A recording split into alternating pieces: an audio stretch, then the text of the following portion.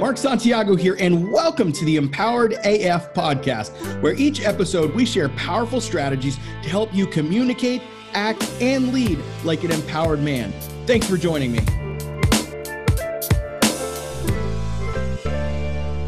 All right. Welcome to the Empowered AF podcast. I'm your host, Mark Santiago. I've got a little bit of a raspy voice. I've been on a lot of calls today, and I've got two that I'm going to record today. But here we are live as I'm recording it. You're not live because you're not actually live with me, but that's okay. I've got a special guest with me today, and this is the most special guest I've ever had.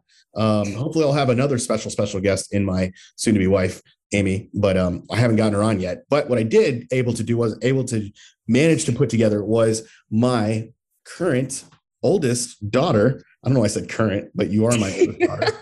I hope I never have a daughter that's older than you. That'd be kind of weird. That would be super weird. I'd be like, okay, Dad. How did I get a 19-year-old? Like, that makes no sense. But I have a 16-year-old daughter, Elizabeth Santiago, who is with me. Hi. Hi. Thanks for joining me. Thank you for having me. I appreciate it. So here's what happened, guys. Several weeks ago, we were doing we try to do it weekly. Sometimes it's biweekly, sometimes it's monthly, coffee on Thursday mornings. And as we were talking, as our conversations usually do, they get emotional and weepy.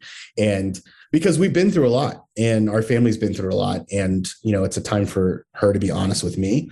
And she had been storing up some things for a long time, a year and a half, 2 years, probably. And she started sharing some of those things with me. And as I processed the information, I was like, wow, this is information that other men need to hear. I needed to own it, and I needed to own my mistakes. And at the same time, I felt like, you guys that are in your separation or divorce need to hear from a child, from a teenager who is experiencing the things they're experiencing, what it's like for them to go through this separation. So we're going to talk about some heavy topics or heavy subjects around this. So Elizabeth, my first question to you is, obviously thanks for being here and being vulnerable. But what was it like for you experiencing the separation and then going into the divorce? What were some things that come to mind when you think about that? When I think about the whole divorce, I definitely thought or felt very scared. And I never wanted to admit that, but I actually was scared because I had no control over the situation. I felt like because things weren't going as I was hoping they would, I was, hoping things would turn out better, but it almost kind of felt like it was getting worse as days and days go by, as as there was fighting and as there was a lot of uncertainties. I definitely felt scared because there was no control. It was just a lot of chaos. I felt some rejection. I think from the standpoint of, I felt rejection in a way of all the focus was on the divorce. The focus was on the arguments. The focus was on what needs to be done so that way there's no more chaos. There's no more fighting. So then it just left me feeling like, okay, what about me? Nobody cares about me. Nobody cares about what I want or what I have to say about any of this, because we're just focused on trying to get the situations to calm down, get the arguments to stop, to figure out, okay, what are we doing from here? Who's going to sleep in what bedroom?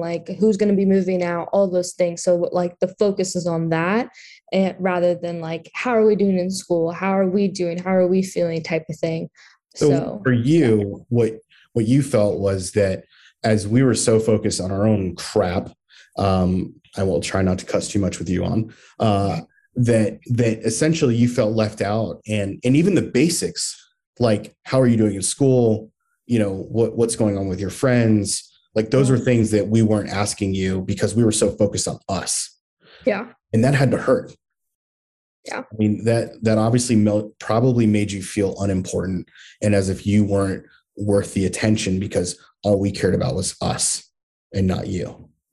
And when I think of home, that's supposed to be my stability. That's supposed to be my base foundation. That's supposed to be if I'm having a tough time at school, I go home and I want to tell you guys about it, and I want to go to you guys about things going on, supposed to be normal teenager life. But like when home is chaotic and then school is chaotic, then it's like where do I go? You know, it's like, what do I do now? Because I feel so lonely and I feel like nobody's listening to me. I feel like nobody cares. And yeah, and so I definitely did feel hurt from just like, you know, just the basics of just like, how are you doing? How's school going? Like things like that. Cause I felt like I just put a standard on myself that like, if nobody's going to ask me, I'm just going to set these standards for myself and I'm just going to like do these things myself, you know, um, put these expectations on myself so that way nobody has to worry about me.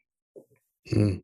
So you went from being in, I mean, obviously our home was not like perfect and we had a lot of dysfunction, but for the most part, you felt safe and secure and that, you know, you'd work it out or whatever, because you had seen this a couple times. This wasn't our first time. And we got to this place where you felt so alone that you had to start taking upon yourself to really take care of yourself emotionally. And obviously, physically, you were able to get dressed and do things. It wasn't like we were neglecting you there. And you were provided for. You had food and things like that. And you got to school. But it sounds like you started creating coping mechanisms for yourself to help you cope. What's one coping mechanism that you can think of that you know probably wasn't the most healthiest, and you know isn't like embarrassing or anything, but like something that you know that you kind of used to cope during that period of time? I guess like not in an appropriate way, but like on social media, just like post pictures of myself, like to like boost my self esteem. Um, or you already know this, but I like struggled with like guys and like I would, you know, try to make myself feel better by talking to a guy, you know, to also boost my self esteem and to feel like I was heard, you know. I think that was like I would go to them because I would actually feel like I was heard and I'd feel like somebody was listening to me during this hard time because I didn't have many friends. So like having a boyfriend was like my other source of feeling like I got attention. So Yeah. those are the two main ones I could think of. What do you think you learned about yourself during this time? I think I learned that I am capable of achieving what I put my mind to. And I learned that there are going to be times in life that I'm going to feel alone, but even though like I feel like I'm alone, I'm not alone. You know, I think I learned that about myself too. It's like I hate being alone, but at the same time, I know like in certain times I'm just going to be alone, and I just like remind myself like there's a reason for every season basically, and you know you learn and grow from every scenario, and I really think I learned how to be okay with sometimes being alone. And that's tough because not everyone can do that. And I would actually say for me, it was the same, where especially once I moved out of the house and I suddenly was faced with nobody there and you guys being gone for 5 days or 2 days or 3 days. And it was like just me, myself, and I, and days of just going, I hate this, I hate this. But then eventually becoming, actually, I like this. This is kind of nice. And I started to get my healing through some of that. Um, I want to switch gears a little bit and talk about how I showed up for you as a dad. And I wasn't perfect. I know that. I know it wasn't all bad, but I definitely know there were things that I did do that hurt you. So I want to open it up and give you an opportunity to share some of the things that I did not do right, that I did not do well, and that ultimately led you to have some disdain towards me and have some kind of hurt and anger even towards me.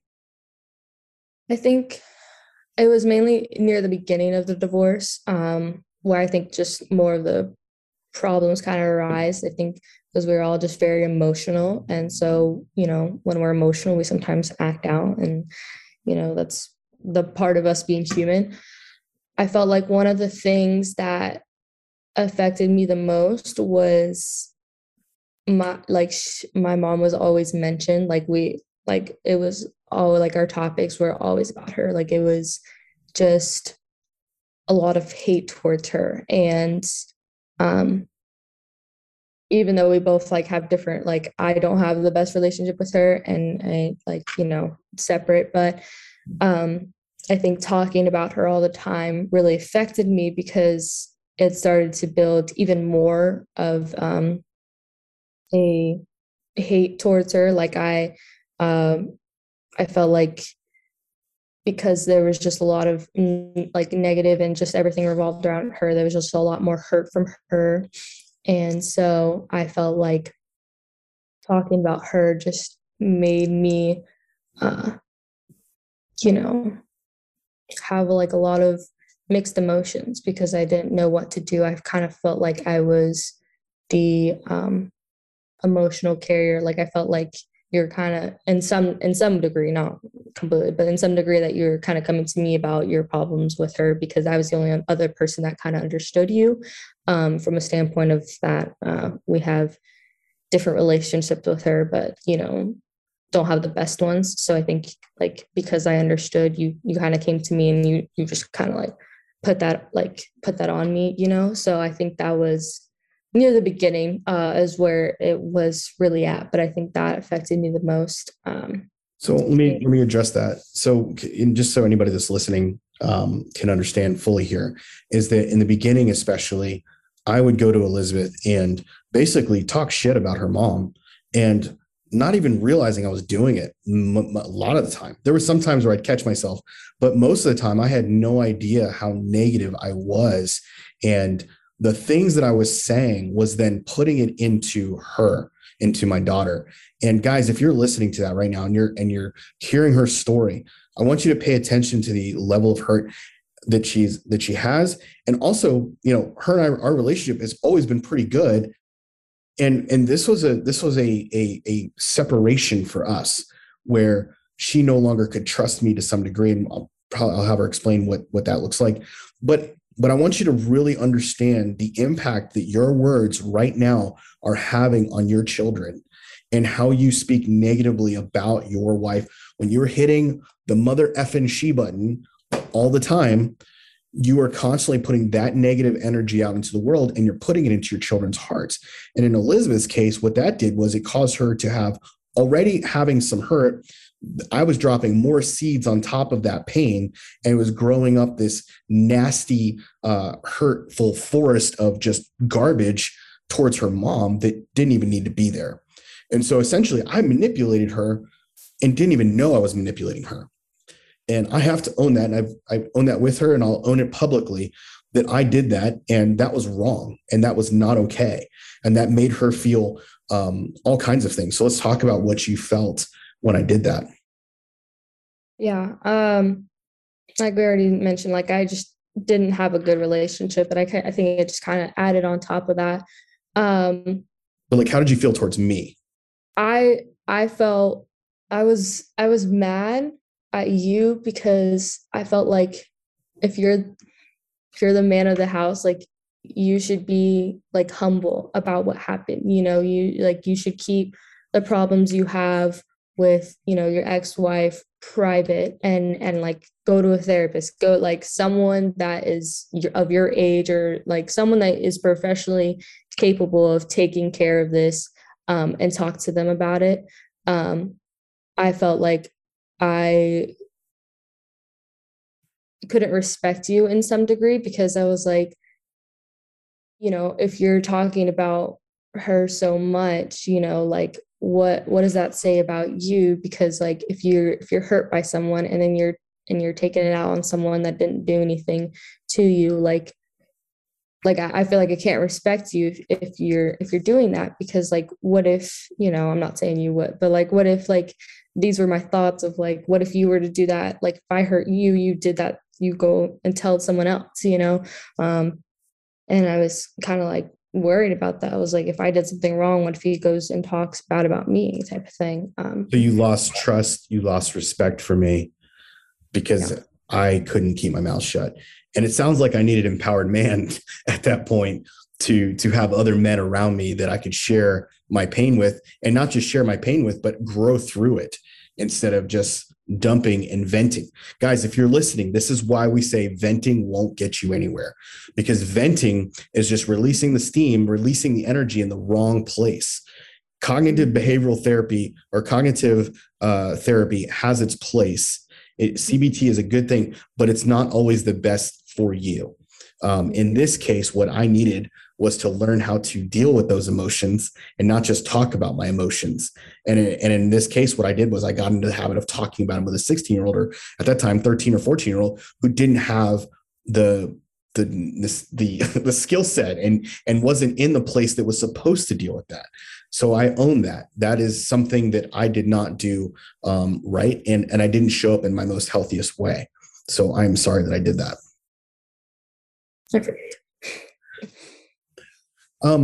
Let's talk about some things that I did do right. There's got to be at least one thing. First. I mean, and especially I would assume it's more when we moved out into, a new house and stuff. So let's talk about some of that. Right. Yeah. Yeah, we could definitely say when it first happened, it was a little bit more harder and on edge. But I think as time moved on, I definitely felt like you were trying to be there for us, in meaning of you wanted to do we would sometimes try to do games, or I remember you would try to play video games with David. You would try and help, we would split the task of taking care of Rachel. You give her a bath and then I put her to bed. We would sometimes walk to the park. We would try to go out to eat. Our favorite pastime. Oh yeah. When we didn't have a car, we would walk to the restaurant. Yep. Yeah, but those were the memories that I think I would remember. And that after you started moving on from the hurt is you wanted to show that you care about us. And I think you're intentional about showing me that you cared, and trying to talk with me, my love language is quality time. So you spending quality time with me, we would go to the store and we would talk while we were going grocery shopping. Teach you how to drive. Yeah, teach me how to drive. You were so scared, but that's fine. Yeah. Especially when you almost drove into the front door. Oh, I remember that. I wouldn't stop. You're like, stop. She was getting used to the brake, the brake button. I want to say button, but it's not a button. She's getting used to the brake, and I think you took your foot off the brake and put it on the accelerator when we were pulling into our house. Yeah. It's because our garage goes to an angle, and she kept going forward, and I thought she literally was going to go straight through the door. Scared the shit out of me. Oh, good days. But yeah, I remember that. And I think I just remember you still being encouraging, and as a single dad at the time, I admired that you still tried your best to separate work from home as much as you could, to a certain degree. I think you tried your best to be okay, let's go do something together, or making sure David did his homework, Rachel was good. I have plenty of videos of you'd make chicken nuggets for Rachel, and you'd sing and dance with her, and then you give her the ketchup and stuff. Guys, if you're listening as a single dad, chicken nuggets is the savior of all single dads, because those kids will eat it every single night and they don't care. And all you just do a little bit of ketchup, put it in the microwave. Even though we're not allowed to use microwaves these days in my life. But that's how it operates. So chicken nuggets for the win. Oh yeah. Well, good. I mean, and this is the thing too. I think a lot of guys facing this right now, they're mostly in the early stages, and they're thinking, man, this is going to be horrible. This is going to be the worst thing ever. And it sounds like, we've kind of come out of that. Well, I know we have. We've come out of that. And, as I'm getting ready to be married, by the time this episode airs, I might actually be married. I'm not sure. But, getting married again and moving into a whole new family dynamic and all those things. So with the guys that are facing it now, the dads that are facing this separation divorce, what would you tell them about how they should show up for their children and how they can be the best version of themselves for their kids? What would you want from them? Yeah, I I would definitely say so, like if you have girls, obviously every girl is going to be different, but I definitely think like words of encouragement are like the hugest things that a girl wants to hear ever, especially from their dad.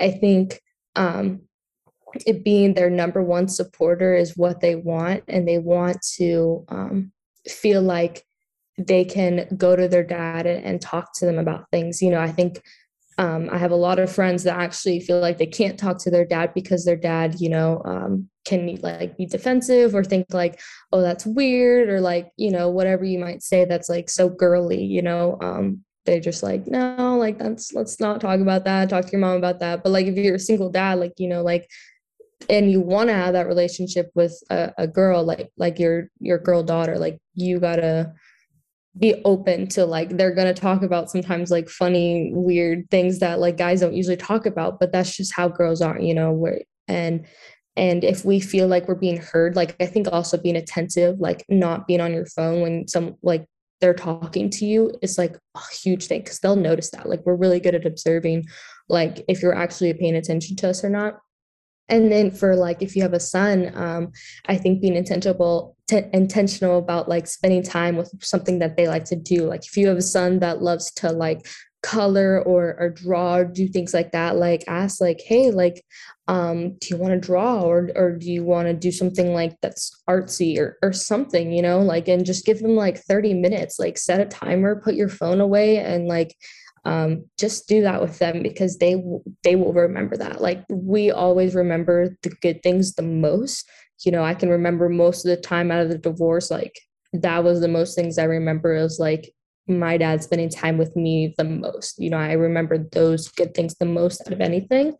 Um, and then like if you have a son that loves to play video games with them. If they love to be outside, go play sports with them, things like that. And just like, you know, you only have so much time until they're older, and then once they move out, they're out. You can't give back that time with them. And so I think, your phone can only get you so far. And your kids are the most like precious gift ever, and they will remember everything you did for them. Mm. Hopefully you guys are hearing that. It's always convicting. But essentially what she's saying is that, we need to be attentive. We need to be present. Presence is everything. I did a podcast a couple of weeks ago about the power of presence. Go back and listen to that. The idea that wherever you are, you need to be. I am definitely, that is a struggle of mine. But the more I do it, the more I enjoy it, the more I recognize this is what life is. Life is being present. And so thank you for sharing that. The last question I have is really around what you would tell other kids. I know that this is a this is not a family show. This is for men who are blue and white collar and like to say the F word occasionally. And so that's who listens to this show. But if you had advice for their kids that maybe they could pass on, or that maybe they'll just let them listen to this one. This has been a PG rated one. I might not even get the explicit rating on this one like I normally do. What would you tell their kids as they're going through this? I would tell them that as much as it can be hard to see in the moment, like if they're newly going through a divorce, like if they're seeing their parents newly go through a divorce, it's going to be hard. It's not easy. If it's possible, I would say try your best to communicate to your parents. Or like if you have a good relationship, hopefully that you want that attention, that you want time with them. If you're if you're wanting more quality time with them, or if you're just wanting more like, hugs from them, things like that, like be open and communicate with them with that to them, because they're not going to know, because sadly they're just really focused on what's going on in front of them, and that's just pure chaos. So if they're taking a step back and just like, oh whoa, like I have kids, so I got to pay attention to them for just a second, like, and they see that you're really hurting, that you want them to like spend time with you, like just making that clear to them, and I would hope in regards that they would, listen to you and want to do that for you, because like, I'm pretty sure that most of your parents like care about you and they want the best for you. And so just being open and communicate in that remembering that you're not alone. A lot of people say that, but there's always going to be positive out of the negative. And even though that was a really, really crappy time in my life, like we are in a way, way better situation than I've ever been in. And it all started from a negative time in my life to now a very positive time. Like it's going to get better. It always will. So, yeah. Yeah, I echo that. I'm not a fan of divorce, and I don't ever tell people to go get a divorce. In my situation, ended up being the best decision I could have ever made.